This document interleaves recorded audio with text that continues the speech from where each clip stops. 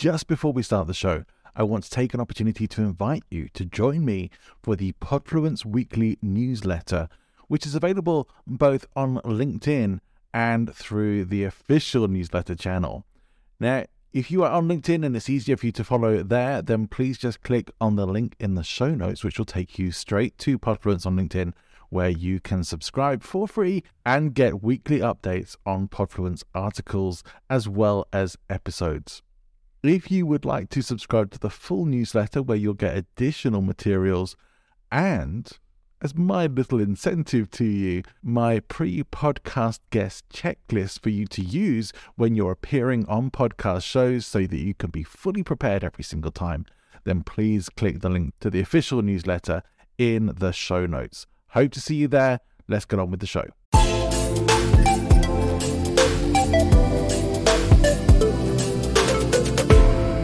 My name is John Ball, and I'm very happy to introduce to you my guest today, Fredrik Sandvall. He is a serial entrepreneur. He's worked in finance for many years, has lots of experience in lots of different sectors. We'll get to hear some more about that. He is also an author of several books, and I'm really looking forward to some particular insights he has on influence and persuasion in today's call. Let me welcome Fredrik. Thank you. Thanks, John. I really look forward to share ideas about that as well, because I think it is important, something that we all do every single day, whether we agree about that to ourselves or not. Great. Tell me a little bit about your background and what sort of experiences you've been through that have made you something of an expert on, particularly on things like influence and persuasion. Yeah, so I like to highlight a few things. Number one, the accent is from having worked in more than 40 countries, traveling more than 80. So I am born in Sweden. So that is the accent out of the way. I now live in London, and I started growing up in the countryside, and one of the first things I learned as young is to be the oldest brother. So with that came lots of more extra responsibilities, leadership traits, and also in the space of what we talk about in this podcast as well. The Scouts, early days, same thing there, like a lot of influence, leadership, presentation was important throughout my early days, and also daring to get on stage through dance of everything. Competing in dance, daring to be on stage in front of many people at a very young age has helped me and still helps today. Then I moved on to join the military. So I did many years, more than 10 years with Special Forces, and the last number of years in intelligence and operations in many countries all over the world.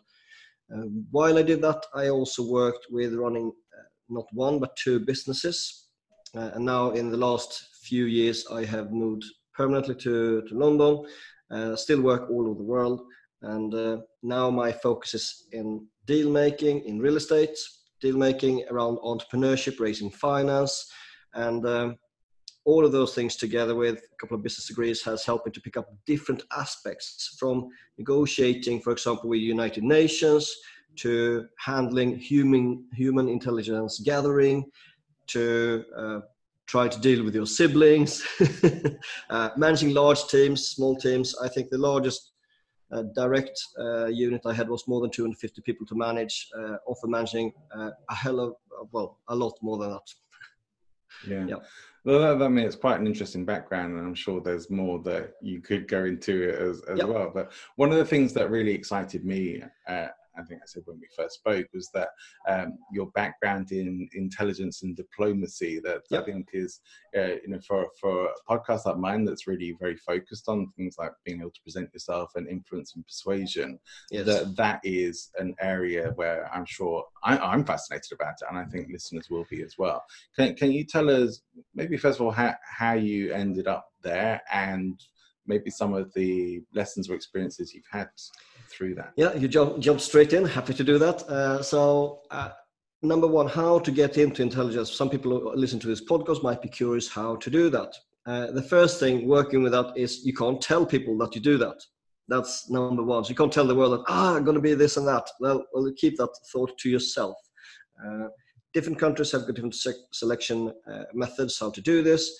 Obviously, with the high quantity of people who would like to do it, they are screening for different things. So how did I get into this? Starting with a very broad, at the time when I grew up, roughly 100,000 people, men, is how many who were 18 at the year when I did the test. So they tested everything from your physique to your mental health, to your psyche, to your strength, to your background and suitability, basically. And that helped me through extra tests and selection periods like you see on movies with like the Navy SEALs, Hell Week, etc. All of that allowed me to pass the minimum barrier to get into Special Forces. And I did many years as an officer. And then from there, the transition was quite easy because that is the perfect pedigree for especially military intelligence to find the operators and intelligence officers from that space. So assuming that you are one of the best and assuming that you are loyal, trustworthy, and can serve your cause or the country, because they will, of course. So, for example, I would find it very difficult to try to enter the intelligence service in the United Kingdom because I'm not born here. My parents are not from here. So talk about intelligence. The best way to do it, unless you're a traitor and deceive your own country, is to focus on your own country. Right. Well, that would make sense. Right? That's a good start. It's a good starting point. So yeah, number one, it's quite hard to get in. And once you're in there, you get fantastic training. So picking one example, many of the listeners might or might not have seen any of the Bourne series from many years ago. One thing which is quite cool, talking about influencing, is amount of information you can take in. What do I mean by that? I mean, literally, we get so many impressions bombarding us every second of every day, and we can open our mind to see, take in, recall, and remember a lot more by actually just opening our senses up and paying more attention. So if you and me would be on a bus or the tube or anywhere, we can just decide to think about ourselves and very much cordon off and don't see, hear, or observe things around us. Or we can do the other way around. So we can actually pay attention to details. We can screen the terrain for whatever we find interesting or hostile or whatever. So just the amount of information you can take in, and bringing this back to influencing. So to read your audience, or at the negotiation table, to read the people around the table, the body signals, taking the whole message, not only what people say, because that's just a fraction of what is actually the message. So the whole compassion, how trustworthy they are, whether they are lying or not, whether all of those things come together. So number one there is just take in a lot of information. I'm thinking already far away from the original question, so I'll just it's on. Okay. This is interesting because I'm thinking that most people, when they're going in front of the board or if they're doing a presentation, they're in their heads. They're not looking at what's going on around them or looking for details and paying attention. So this is good stuff. Yeah. So back on that track again. So how you then present your message.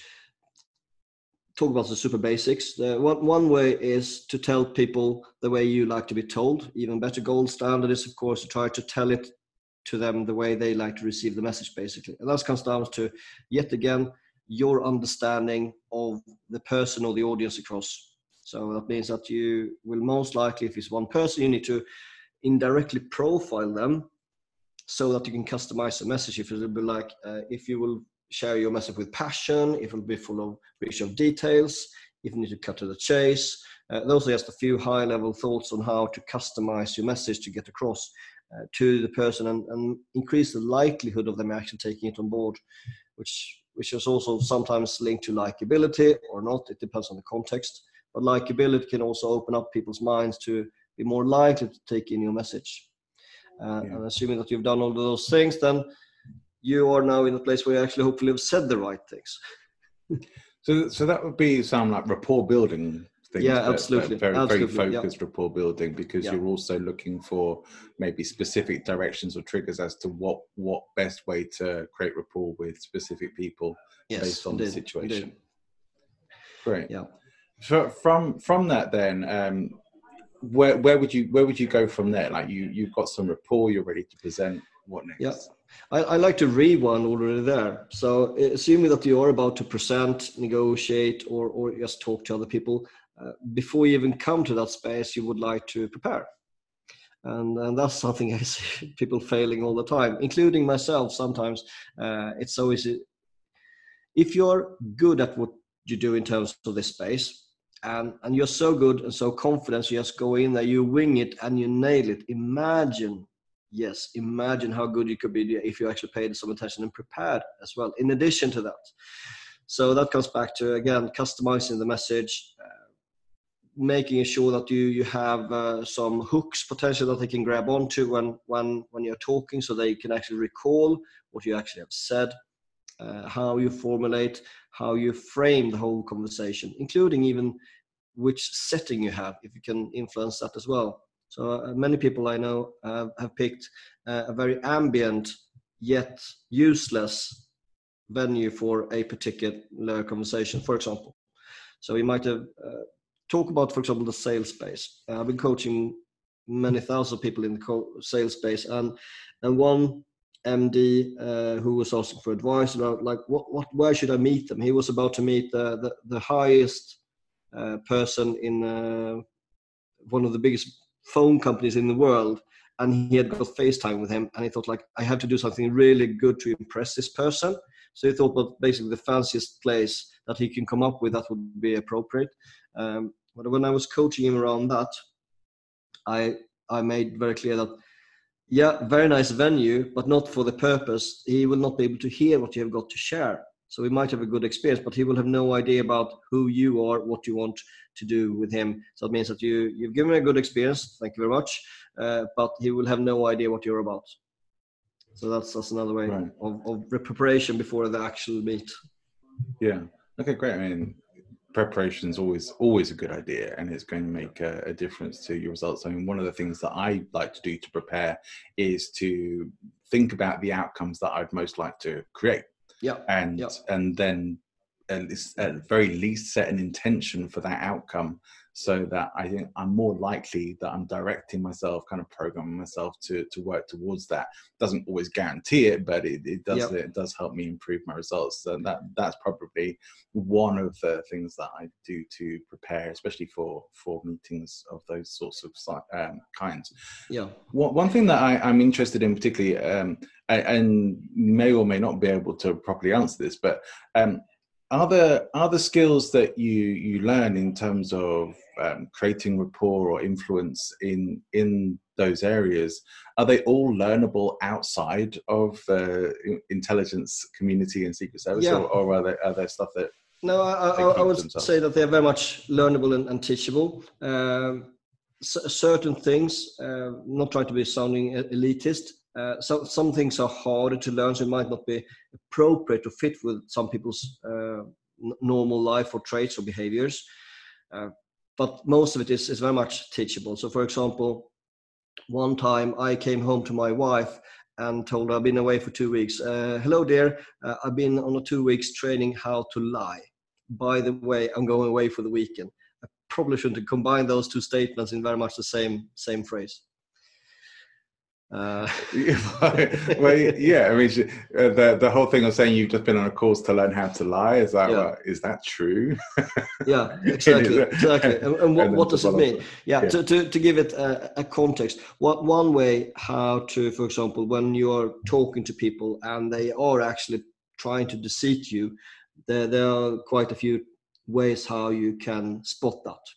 And also one way, obviously, how to learn to spot that is to flip the table. So if you learn how to do it, that means you're easier, more likely to actually spot it. So that's obviously the major reason I was having that training, not to actually lie, but actually to see when you're negotiating which people are doing what. And are there a few pointers you could share with us about how to spot? I would say all these things with for example, where their eyes are going, stuff like that. People can read about that quite openly if people are searching their memory, or if they go into the creative mind and might actually come up with a fabrication to an answer that should be a straightforward from the back of the mind. They actually have to come up with a creative, not so truthful version of what they are about to reply about. So that's of course one thing, but since that is commonly known about people who are at least decent good at doing this. That means you can therefore train to look the other way. You can use the eyes to not use the eyes, doing exactly what I talk about if you just pay attention to it. So the eyes for amateurs is a great giveaway to catch them. But if people are professional liars, then you will have no clue to find them. Another way how people try to hide the truth is to put it into a chunk where the biggest part is truth, but some of the details are either left out or you tweak them to the way that you want to. But again, this is of course around how people communicate, and whether we know it or not, we do lie pretty much every day, all of us in the world as well. It might be omitting something, or it might be hiding something, or it might be conscious, might be unconscious. So yeah, lying is unfortunately part of human communication as well. It is, and from some of the books that I've read, it seems that society might actually fall apart if we all start telling the truth all the time. Yeah, I mean, there are great examples in movies and so on. For example, I just like to link to the yes man. So if we just say yes to everything, then we will have a very certain outcome. If we say the truth to everything, I think that will also derail many people's lives. Yeah, so honesty isn't always the best policy, I guess, but integrity is, and that's a bit. To me, that's I know they get clubbed in together, but they're not always the same thing. Yeah. And where would that come in for you? Did you ever feel that you had to compromise yourself at all in those professions to get a result? Or? No, I was very good with convincing myself. Again, the different ways how you can justify things to yourself. For example, one common way is like the greater good. And the greater good could be anything. It could be a just and good cause, but that can also be perverted into, you can convince your own brain anything, which I try to teach my kids all the time, that you can basically take the same situation, you can think it's good or bad, regardless is truth. So linking that back to why and how you do it. So the greater cause is the greater goods. It might be you do something for the team's sake, for the family's sake, for your own sake, for the country. So all of those things come together in a nice way, how we convince ourselves that whatever we are doing is right. Yeah.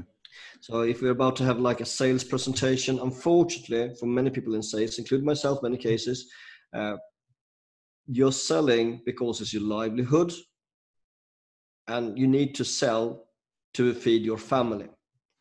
And I think that's not the ideal situation, but it's just the way how sales have been working forever. I mean, going way back before we even had money. Like if you can't sell and trade your goods, then you might starve for the day.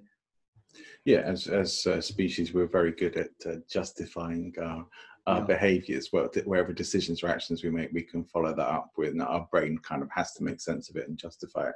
And I don't think we have any option other than to do that, other than to live in a state of cognitive dissonance all the while.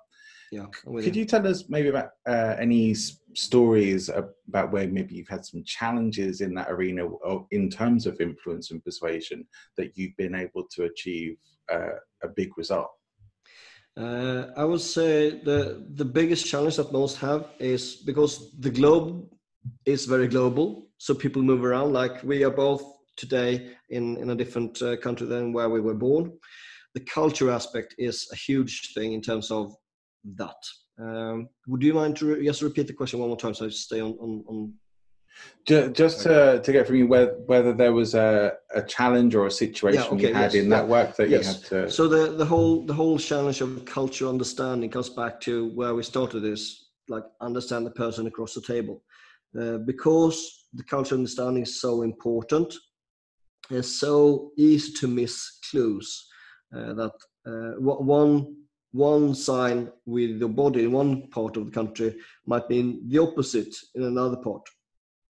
So your body language will either help you or hinder you, and also the understanding. For example, a challenge I both had and didn't have is I need to turn that one off. So understanding, for example, working as a Swede in China, India, Middle East, understanding how it is different. So in Sweden, we are quite quick, like the Germans, to cut to the chase, to go straight in, maybe not sugarcoat messages as much, and getting it right in the wrong culture, so to speak, where you don't have those clues, can be a fatal disaster as the problem. So how should I frame it? So from my point of view, a failure. So I like to get to business quite quick. And one time I was working in Middle East, not named country. I wanted to sell in a quite large project, and I literally spent many days just socializing, doing stuff, talking about family, all the things which is not in my normal comfort zone or what I normally would do. Of course, it's quite easy to do it, but I felt frustrated that we couldn't get down to business. But as a result of me adjusting to them, so I failed from my point of view to do the right thing with the week, led to that when the week was over, pretty much just got a handshake out of the blue, like, okay, you got the business. And then basically my follow-up question, like, so what's the project? And he's just like, well, you're smart, you'll figure it out. So basically I had now, because I've earned the right, I could pretty much design the right and best solution for them with no limits, which is extremely unheard of in consulting usually, that you can pick the best solution for them, and not from the money point of view, but actually you can customize it, which is great when you work with, for example, changing people's behaviors, influencing. Most consulting assignments and speech presentations is just you're there too short time to change a habit, for example. So failure from my side, it took too long time, but on the back of it, it turned out to be very good. And I see a lot of people I'm helping to get it wrong with the culture understanding and the cultural patience. So I hope that was useful. Yeah, definitely. One of the things I know, I imagine, and probably other people do, just because we don't really know other than what we see in films and TV, but in the intelligence community, I imagine, and I'm sure others do, that there are a number of covert tactics and methodologies for gaining influence and persuasion. And so you mentioned some already, like scanning your environment and going into detail. Are there any others that might be useful for people to think about and perhaps go away and learn for themselves or train themselves on? Yeah, I would say, I know that you have on your podcast previously mentioned Cialdini and his persuasion tactics. They are as applicable in all walks of life, including, of course, this context of working with people. Because again, we are people, we respond in a similar way.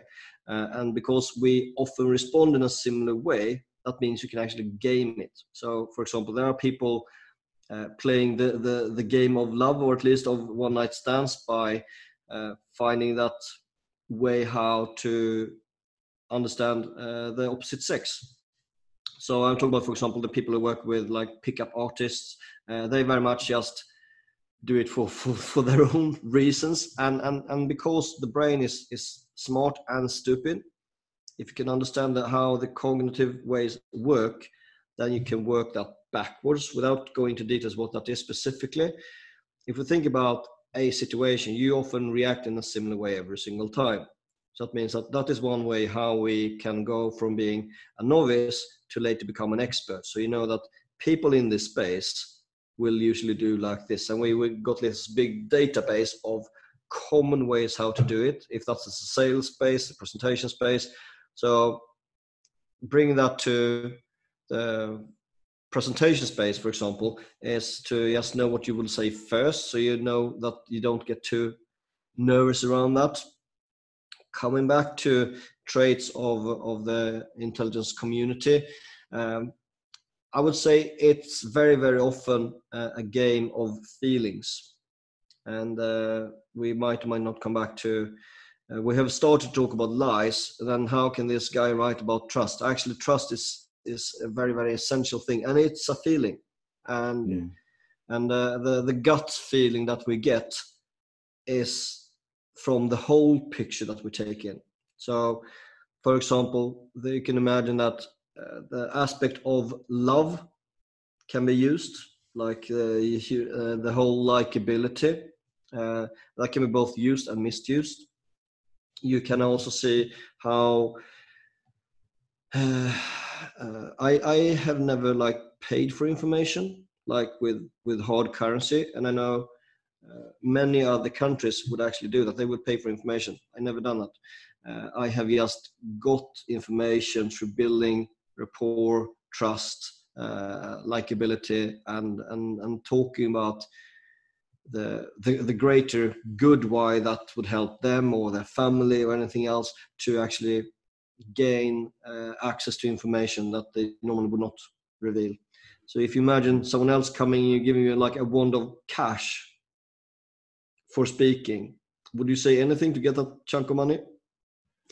Depends, really, doesn't it? Probably it's a very quite high likelihood you actually get the money, and then in return you might get a lie, something grey, but unlikely the genuine core content and the actual feelings, because it's very hard to buy that with money, in my experience and from what I've seen. So like the same with the employment, if you pay someone to stay but you haven't earned their heart and trust, they will just stay until they find a bigger chunk of money somewhere else.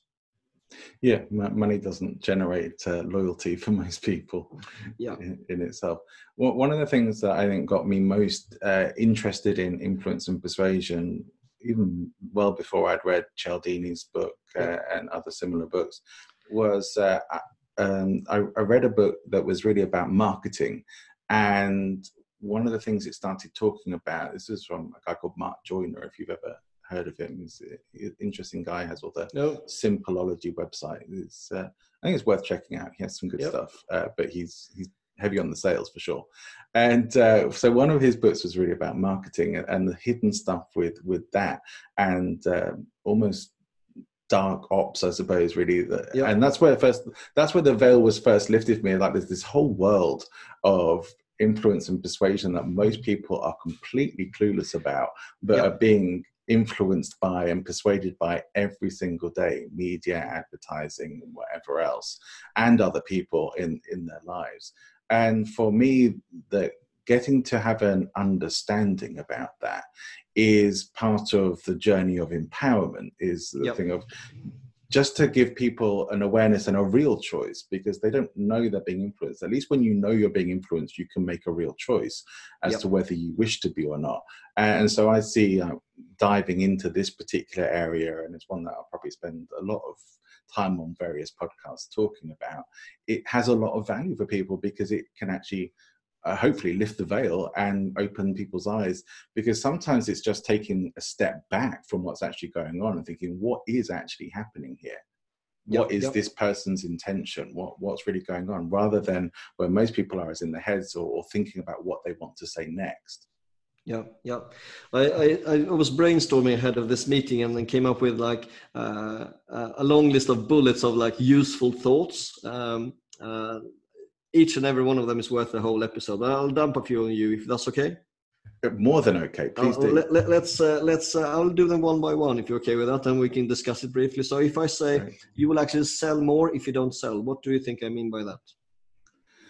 So if you're not focused on the sale, well, you will sell more if you're not selling. So stop selling. So stop being in that sort of make the mindset, just focus on the relationship. That was what it means. In essence, I mean, we all like to buy, but we hate to be sold to. Yeah. So if you're on the sales space listening to this, I mean, the less salesy you are, I was learned by my former company where I was working to create a buying atmosphere. So that's staying away from the sales. So I stay away from the salesy language. And then having the right frame of mind. So think about the perfect shopping experience where you feel in control. The buyer like to feel in control. Since this is about influencing, that means that you can actually influence them to feel in that space by your behavior. So that was one thing from my list. I'll throw in one more, then I'd like to get you back to your list of questions you might have prepared. I've got a long list here. So another thought is to pat people's back. What do I mean by that? So people like to feel special. They like to feel like this is an exclusive thing for them only. They are selected and chosen for a reason, which is of course stroking their ego. That's a great way to build super strong rapport very quick, and then you're more likely to then get your message across. It's a technique that cults use to recruit as well. One of their many techniques. Yeah, I'm sure. Yes. Yeah. So it's very effective. Yeah. And I felt part of a few cults. I felt as part of a cults a few times in my career. All right. Okay. That's I've felt when you're analyzing it in hindsight. Oh, I see what you mean. Okay. Yeah, I've had times where I've had to check in whether I was getting involved in a cult or not, for sure. And I think there are even now some businesses that kind of operate like cults as well. So it's not just religious cults too. And so there's sort of cult-like behaviors. You even see that in the political world now as well, unfortunately. Yeah. I mean, we can all use the knowledge and skills from this podcast in a good way and or a bad way, or a mix of the both. So I'm talking to the people who do good things with this information. I hope so as well. Yeah, if you're not looking to use influence and persuasion for good, please stop listening. Exactly. Psychopaths or people who got too big egos probably shouldn't carry on. This is one of the things that's maybe sometimes I get questions about from some of my clients about whether it's even ethical to be teaching these things in the first place. Ultimately, I talk about this stuff and teach it because I think people need to be armed against it, not because they need to know how to use it. But there are, of course, ethical ways of using influence and persuasion skills that are for the general good or the greater good. And so the greater good isn't putting money in your pocket. The greater good is, to me, empowering people and being of service. So I would hope that people who are listening in and learning these sorts of things are intending to use their what they learn ethically and for good. But of course, there's no guarantee. Can I share a funny yet strange example from the other week? Sure.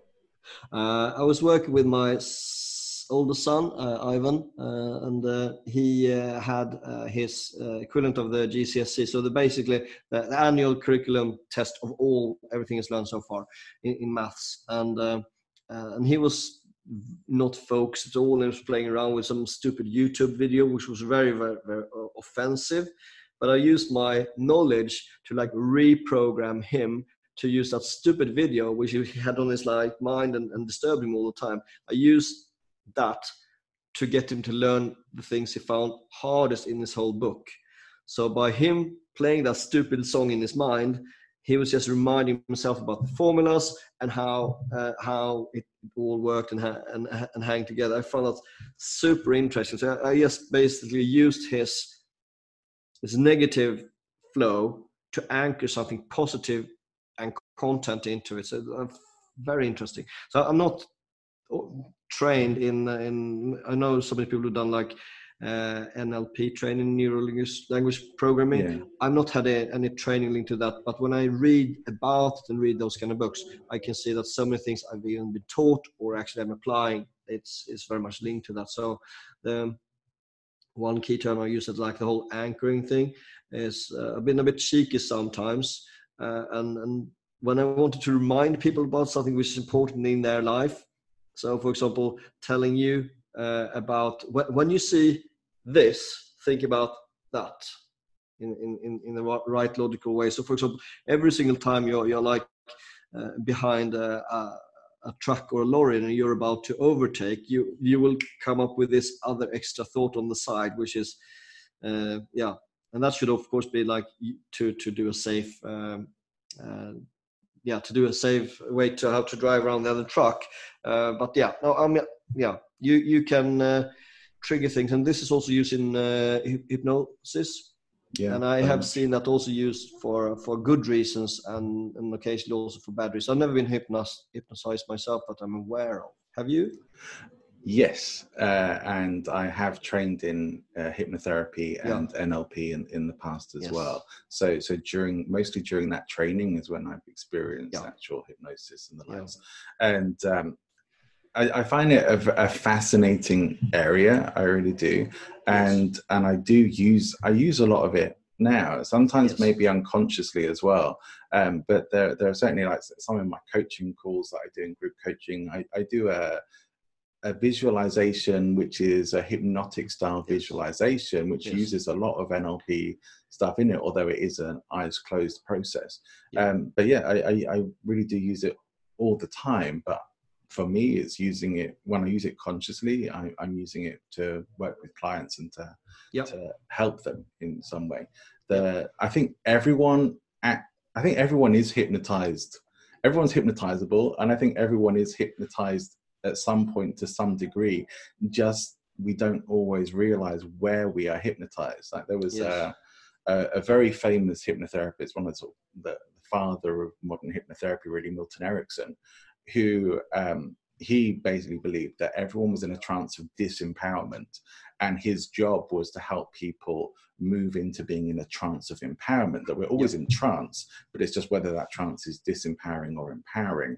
Because even the stuff we have in our environment is hypnotizing, it's mental programming, and that's really what hypnosis is, right? I like to latch on to what you said. That's so important. Like it has been said over and over by many people in books and all over the world, like you are like the average of the 5 people you see the most.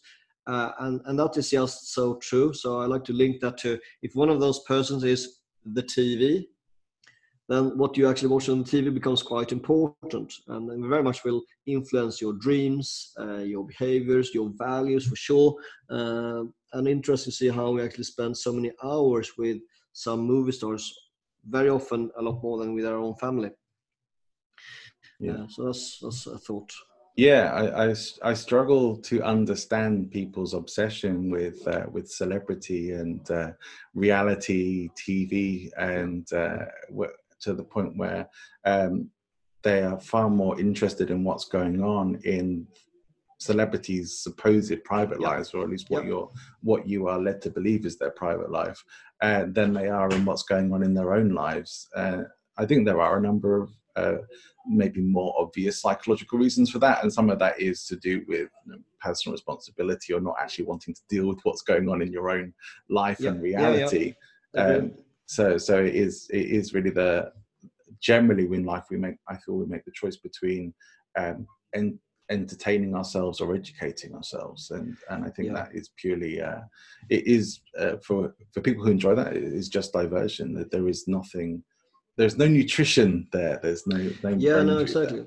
It's a tough choice if you like to focus on consume or create, and lots and lots of the people who are the new working title influencers, they very much are aware, consciously or subconsciously, that they need to put out stuff every single day. So ideally people get their dose of this person every single day. So it means they're almost like an addiction, that you should tune in to see what this person is up to, whether that is for educational reasons or entertainment or whatever it is.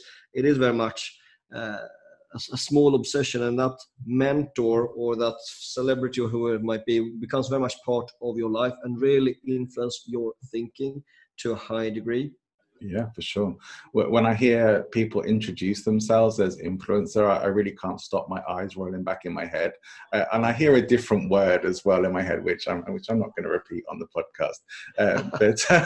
But yeah, people are buying into this. I mean, there's a podcast that I'm obsessed by at the moment by a guy called Mike Winnett. You checked him out. He's like doing all these sort of entrepreneurs and the formulas that they use to get people to buy, and the lack of ethics and all of this.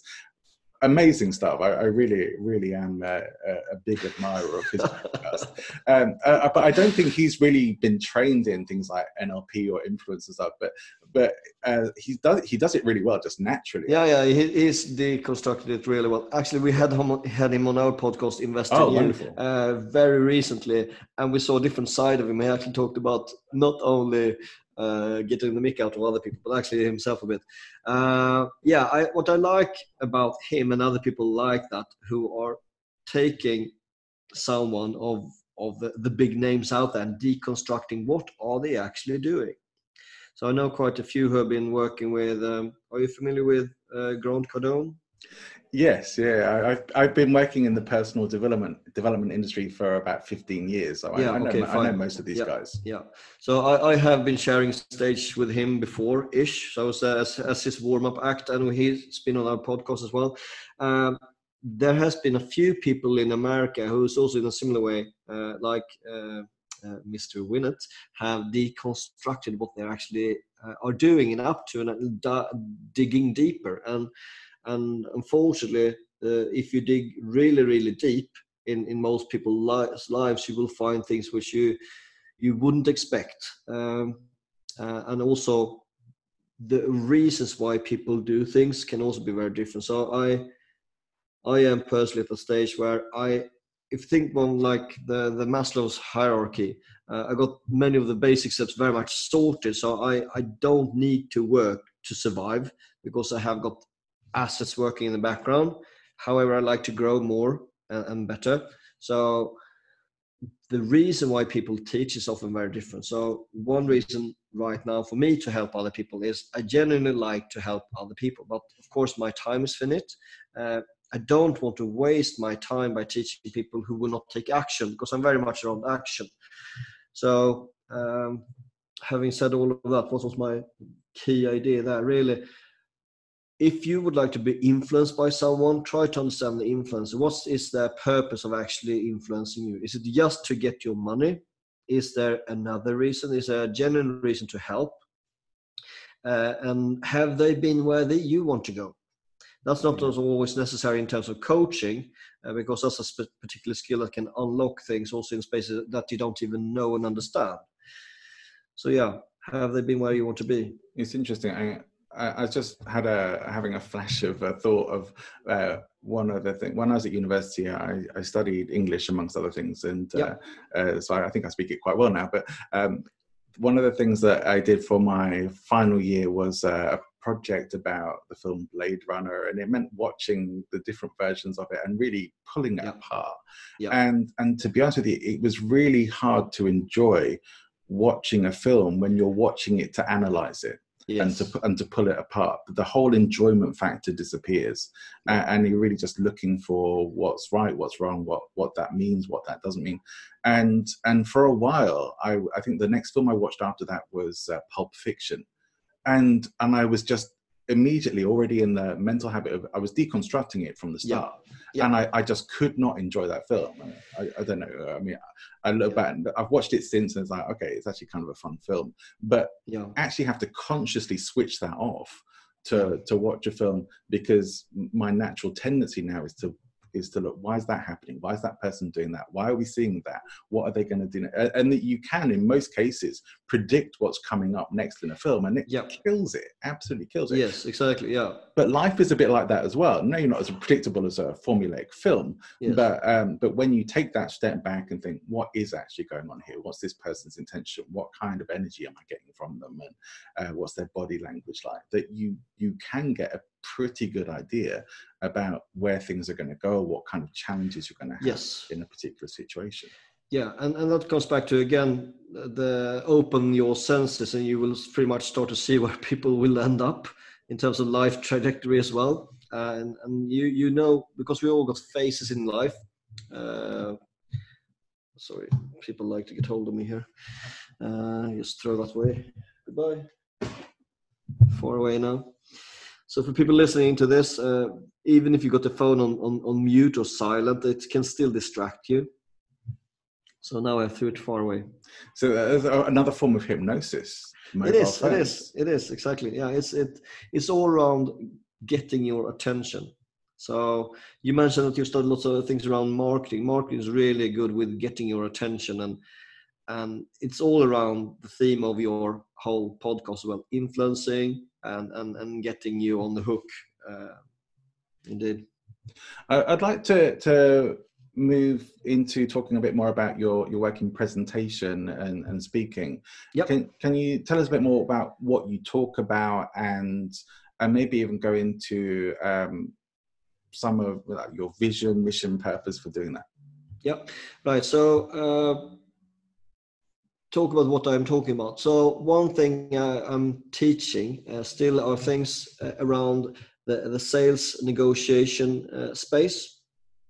So I was recently working with a very large hotel group in China and Australia. I still work with that. It used to be my full-time day job to do consulting in the sales marketing space. It was very close to what you talk about also on this podcast. It used to be my day job. All of these great thoughts brings me to sidetracks all the time. It's frustrating. It's okay. The digressions are really interesting. I'm a very lucky space because I can talk about things that I'm passionate about. So that is one thing I'm passionate about, helping other people get that right. Because since I've been working there, helping people, I've seen so many bad ways, bad sales, bad marketing to help them to get that right. Same with negotiation, people that only think about themselves, try to get that slightly better. That is something I find important. So I talk about those things. I also teach around how to invest in real estate, different tactics around that. So from high level strategies to very much how to get started. I'm still doing that today. I also help people to find money. Yes, you heard right. I teach people how to literally find money, how to become more investable, how to raise money. And this is super applicable to entrepreneurs, startups, very large companies. And of course, it's the transition into real estate is quite obvious. So those are the key things where I spend time talking, paid, unpaid, different ways, different countries, different languages, usually English. So that's what I like to talk about. And why do I do that?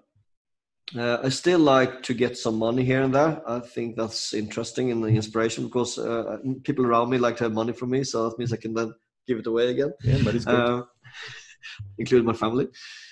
So yes, that's one reason. Another reason is, of course, the passion to help others. I have been working with that so many times, for example, with the military. Often when we did real operations, it was around people in emergencies, helping people in war situations, helping people post-war, working with the United Nations, working with the UNICEF, World Food Programme, helping people to get real aid, food on the ground in reality. And I really like to help others. But like I said, I need to now be more strategic around how I am doing that. Before it was maybe to be on the ground helping actually a very, very large part of Congo to actually get food by managing all the money in that project. That was a great example of where your skills are leveraged so that many, many hundreds can work, and you are a very important cog in that machinery. Same thing like the podcasting is just around giving money as well. It's not to monetize. So with that, invest in you and invest in skills, two different ones. I try to share content people can actually act on. So that's a great example of talking. Another way of talking is actually try to get your words down. Another way to help and influence many people is actually to get that book out of your head. So that's another way how you can actually leverage your time, and all of a sudden you can now spend 5, 6, 7, 8 hours with someone without even being present. And that's fascinating as well. So that's another way how we can talk to others. It's a nice frame on it. I like that. Yeah, and one more thing. So the companies I have, like the vision behind it is to help with quality education. Number 4 of United Nations Sustainability Goals. So my course is to help others, and one way to do that is also to help my children. Of course, every parent would like to help their children, but I'm teaching my kids to teach others around entrepreneurship. What does that mean? Ultimately, they become small ambassadors, and and they applying what I teach to them means that they learn it, but they learn it deeper because they also teach and present and talk about. So in March, we'll have a training called How to Make Money as a Teenager, which is exactly what it says on the tin. Many people and parents would love to help the kids to make money, but they have no clue how to chunk it down and make it understandable. So yeah, I help people pretty much all day long. Man, I would have loved to have gone to that workshop when I was a teenager. Same, completely. This is one of the biggest things I hear from people, especially when now I've been in the NLP training arena before now, as not just learning it, but I was teaching and training for a while. And one of the things I hear from people is, I wish I'd learned this when I was a kid. I wish I'd learned this sooner, especially when older people coming into these trainings. You think, so much of life that this could have made a big difference. But well, just be glad you have it now. Because most people will go through their lives without knowing any of this and will live and die completely clueless as to any of this information at all. But now we also see a generation of kids who are being taught these skills because they're so much more commonly known now. Still not by enough people, but they're enough commonly known that there are a lot more children growing up empowered and people actually looking more to giving their children an entrepreneurial edge, not just thinking that, regardless of what you think of the education system, it doesn't set people up for anything other than going into a job, really. Yeah. So if we want entrepreneurs, we want businesses, it's kind of coming from the entrepreneurial community and often entrepreneurial parents teaching their kids. Yeah. So it's great to hear that you're doing something that is really for other people's kids, but where you can impart wisdom and knowledge to empower them for their lives. Yeah. No, that's so true what you say there. Thank you. Yeah. Wonderful. You have written some books, and one of them, I think one of them that I saw about was "Trust is the New Currency" is the title of one of your books. Yeah, exactly. Can you tell us what you mean by that? It's actually pointing out that trust is more important than ever, and we are very much trading in trust as we're trading with money as well. So it means that the trust becomes almost like a currency. Last but not least, if you have trust, you can very quickly turn that into currency as well. So you can actually use that to get business faster. You can build your right team because you got people you can trust. You can use that to attract investments and to grow your business and projects further as well. So it's all linked. Yeah. With that, you see on the world stage that perhaps trust in the political arena is not really existing.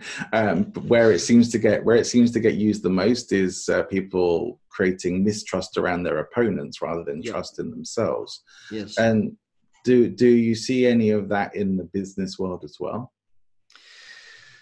I see a lot of discredit and so on. Another way linking your former questions linked to like the whole intelligence thing, something we have not touched upon at all is linked to discredit things and is business intelligence. And that's something which is extremely rarely spoken about, but it's very real. People can enter computer systems, people can enter other people's information storage so much easier than they think, and people can actually use the military intelligence skills in a business context to get access, sometimes to come back to the question originally, sometimes using that information to discredit anyone. Right, and anyone who might actually be a danger to the status quo can pretty much be wiped out by media as well, right? Yeah. I mean, I guess the media, I see, particularly in the UK, I see a lot of the media as a tool of not just government, but really of powerful institutions to be able to hold on to their power by really being able to poison the chalice of people who might actually be very wonderful and ethical people, but they get so discredited that people are like, no, I couldn't believe in them. I couldn't follow them. I look what they've done. Look at these things, throw enough dirt and they're done. Yeah, and with one thing that you learn very often is working with intelligence is the source of information and quality of that source. In today's social media society, that means that the source critique is completely absent. Something can completely blow up, which might be just a lie, and it's shared even more so when it's a lie, when it's a big controversial topic because people think it's so outrageous, so they share it. Whether it's true or not, who knows? Before that was kind of more illegal and more immoral to share lies about people. But today I see that more than ever on social media in particular, where people can just start anything and they can influence a country, can influence population by applying the influencing and marketing skills, like most likely has happened. I would not be surprised at all that Russia has, of course, taken chances to influence some of the elections in Sweden, in the US, probably in the UK, for whatever reasons. We're not going to find out in the UK because they don't want to release the report. So. But yeah, absolutely. I mean, Facebook, Mark Zuckerberg has said that they're not going to stop. They're not going to pull political ads that lie. And well, that to me, I think to most people, that seems a bit insane. It's like if people are persuading and influencing with lies, there is an ethical responsibility to do something about that, as much as there is to stop all the fake news stuff. So it is interesting, and I do find it fascinating that the things have been set up in a way generally now where people don't know what's true anymore, and there is a pushback against that. It's like because people do need to feel that they know what's true and what they can depend upon. Do you think we can ever really get back to that now, given the world that we live in? I think on a personal level, and if that's really, really your focus, you can actually build trust. It's hard to repair completely broken trust. That's why I've not focused on explaining how to fix your broken trust and talk about all the bad things around trust. I focus on talk about how to actually create, maintain, and keep it.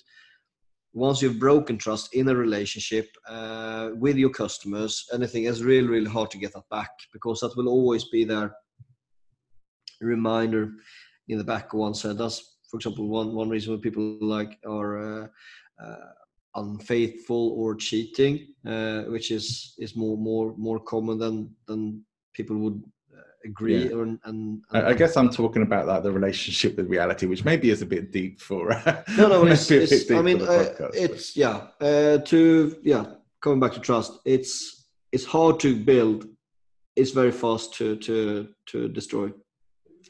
In your own presentations, how would you go about working trust and rapport into a presentation?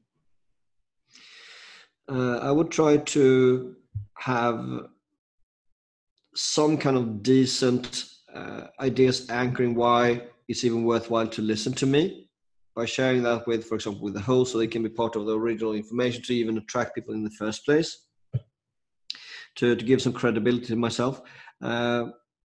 I hate and like people who are talking people up too much. I really like, because you feel really good about having a really good presentation about who you are, and people who do that professionally without overdoing it. I think that's fantastic, because that means that you start with a glowing aura. You feel really good about yourself, and the audience will also feel that, okay, we should probably pay some attention. I really like that.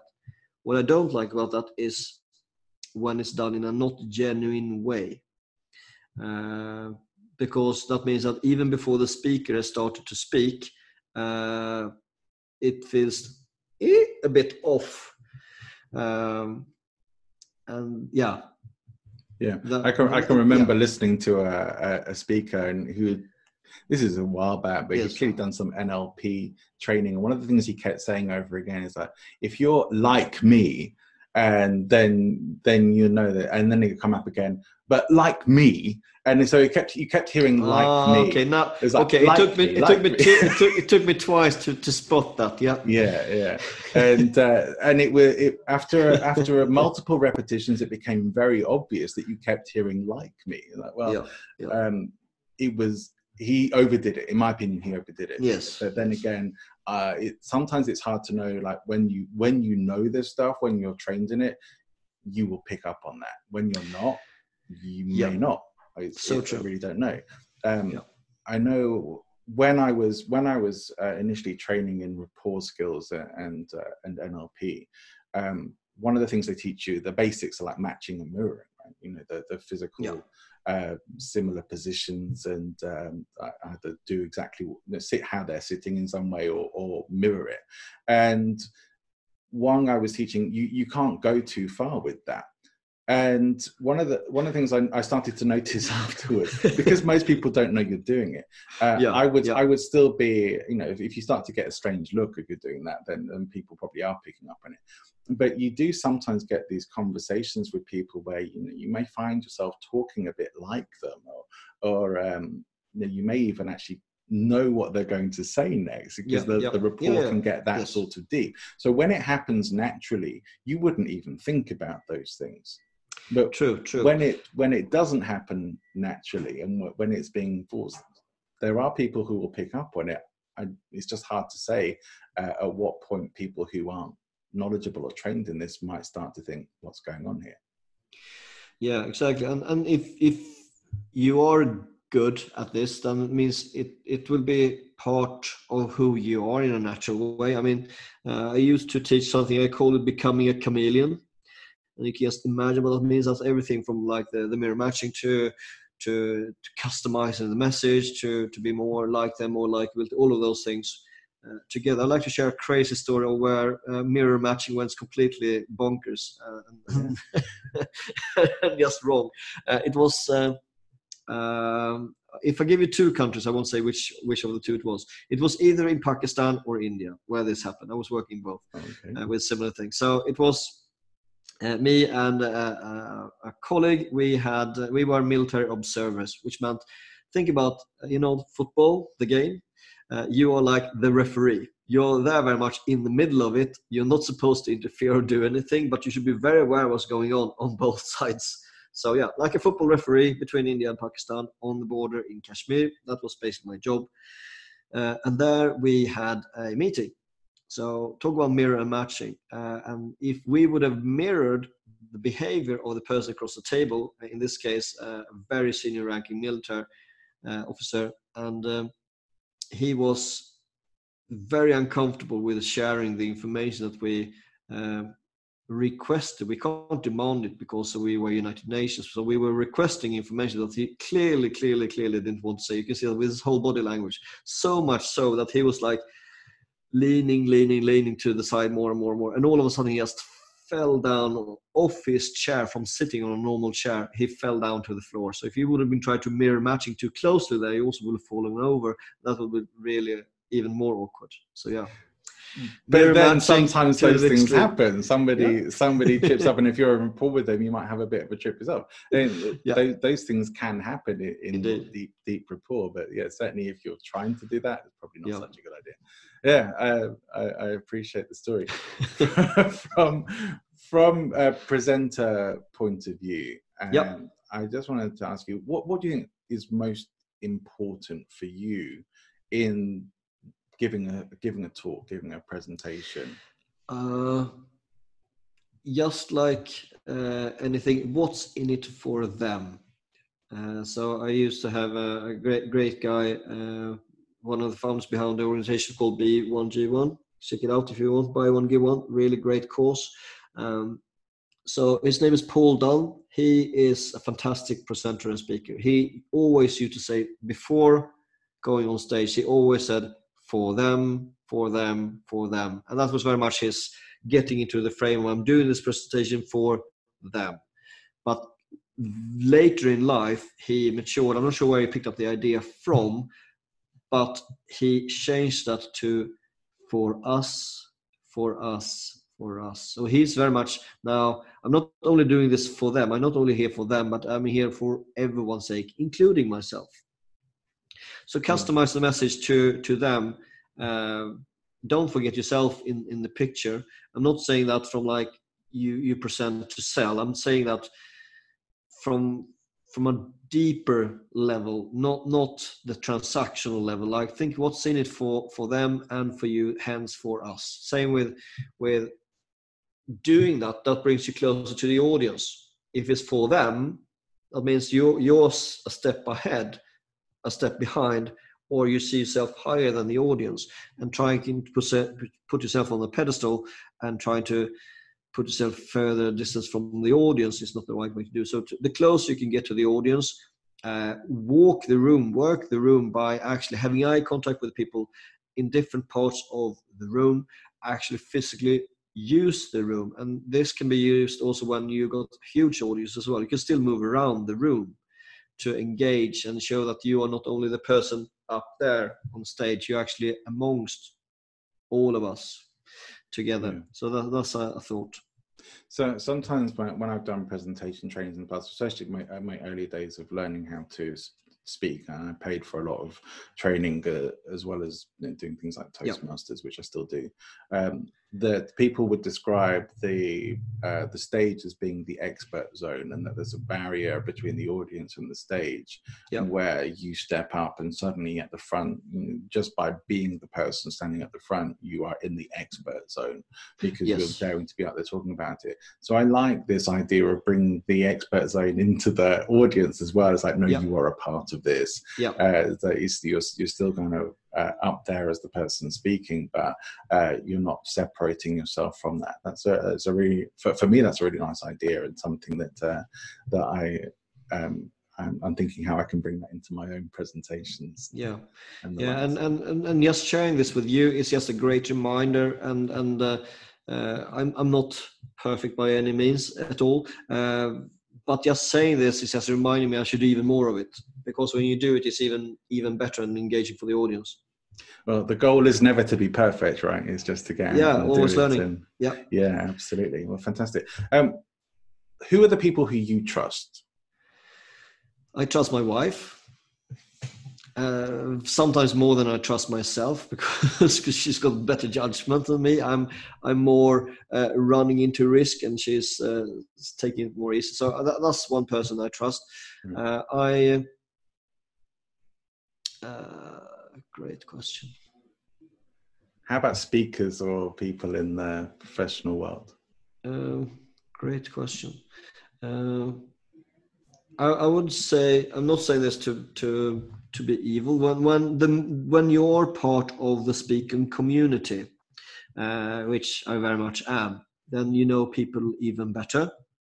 And many people I used to put on a pedestal in the early days, I don't, for whatever reasons, anymore. So either like on level, or that you see that actually this person is not doing this for the same reason as me, which is like to help others. So yes, maybe only doing it for money or other things. And I not really despise that, because there's a reason for that, of course, as well. I rather not name drop, because I got many people I like, and I take parts of what I do, but I wouldn't say that I fully trust them with my kids, so to speak. So maybe not that kind of level of trust, but maybe a level of trust it's just, you would buy from them, or I would happily buy from them and everything else. It's just my dad taught me something when I was young, which was not the best thing to teach teenagers. Like you can never trust anyone. That was like his angle on having him and my mom separating. I do it the other way around. I trust people until they prove that I can't trust them. So I start from the level of I can trust you, but you can quite quickly be moved away from that if you don't do that. So I think I was brought up that way around, that you trust people until they show you you can't trust them, which has mostly served me well. Is obviously I think we all get burnt. We all get burnt from time to time, right? But for the most part, you get very, very lonely if you decide to not trust anyone. Yeah, exactly. But it also, not just in terms of connection, but even professionally as well. You're gonna be either micromanaging the people you're working with, or just treating people like they're not really people. You have to really be able to develop some level of trust there. But that's fascinating, and I want to be respectful of your time, so I want to try and draw things to a close in the interview. But I feel like I could. It's been fascinating, and I could talk to you for hours. One of the things I would like to know is there a question that you like to be asked, or would have liked that I asked today? That's a great question. I've used variations of it myself. I would ask, what's your best advice in terms of becoming a better whatever, fill in the blank? That's the question I'd like to have. What would you answer? I would answer something along the lines like, if you like to become really, really good at something, find the best person you can in that space and learn from them, or do it with them. Great. Get yourself a mentor. Something I hope I learned early in my days, but it's useful. Yeah, absolutely. For me, my own learning has always gone much faster when it's been learning with people and being live and being able to interact and spend time with them as well. So I think that's really good and sound advice. Please tell us. I know I'm going to be wanting to check out your podcast. I'm sure audience members will as well. Please tell us how we can do that and how people can find out more about you. Sure. So in terms of podcast, wherever you find your podcast, including this one, you can find either Invest in You there, which is more holistically around self-development. We have people who talk about presentation skills there. We talk about health, we talk about investments, and so on and so forth. We also have another one which is more niche, which is called Investing Skills. So if you're in that space, that can also be helpful. So those are two podcasts which are out there for you. Great. And if people want to read one of your books, which book would you? Books would you? The one which came out last year is called Trust is the New Currency. I'll have two books coming out this year. If you're a parent, follow me on any social media, and you will see probably towards March or so when the How to Make Money as a Teenager is out there for your teenagers. Great. I would just from what we talked about there, I would definitely be recommending, if you've got teenagers, get them along to that course because it's going to set them up for life. Well, fantastic. You've been a really wonderful guest, and honestly, I don't know, maybe you'd be willing to come back again another time and have a sequel. But it's been really fascinating to talk to you, and you've shared a lot of really great information and given a lot of good value today. And there's more to get from your books and your podcasts, and I'll be going and visiting them myself. Fredrik, thank you so much. Perfect. And I appreciate you sharing with the world and bringing people like myself to your audience. Thanks, John. Thank you.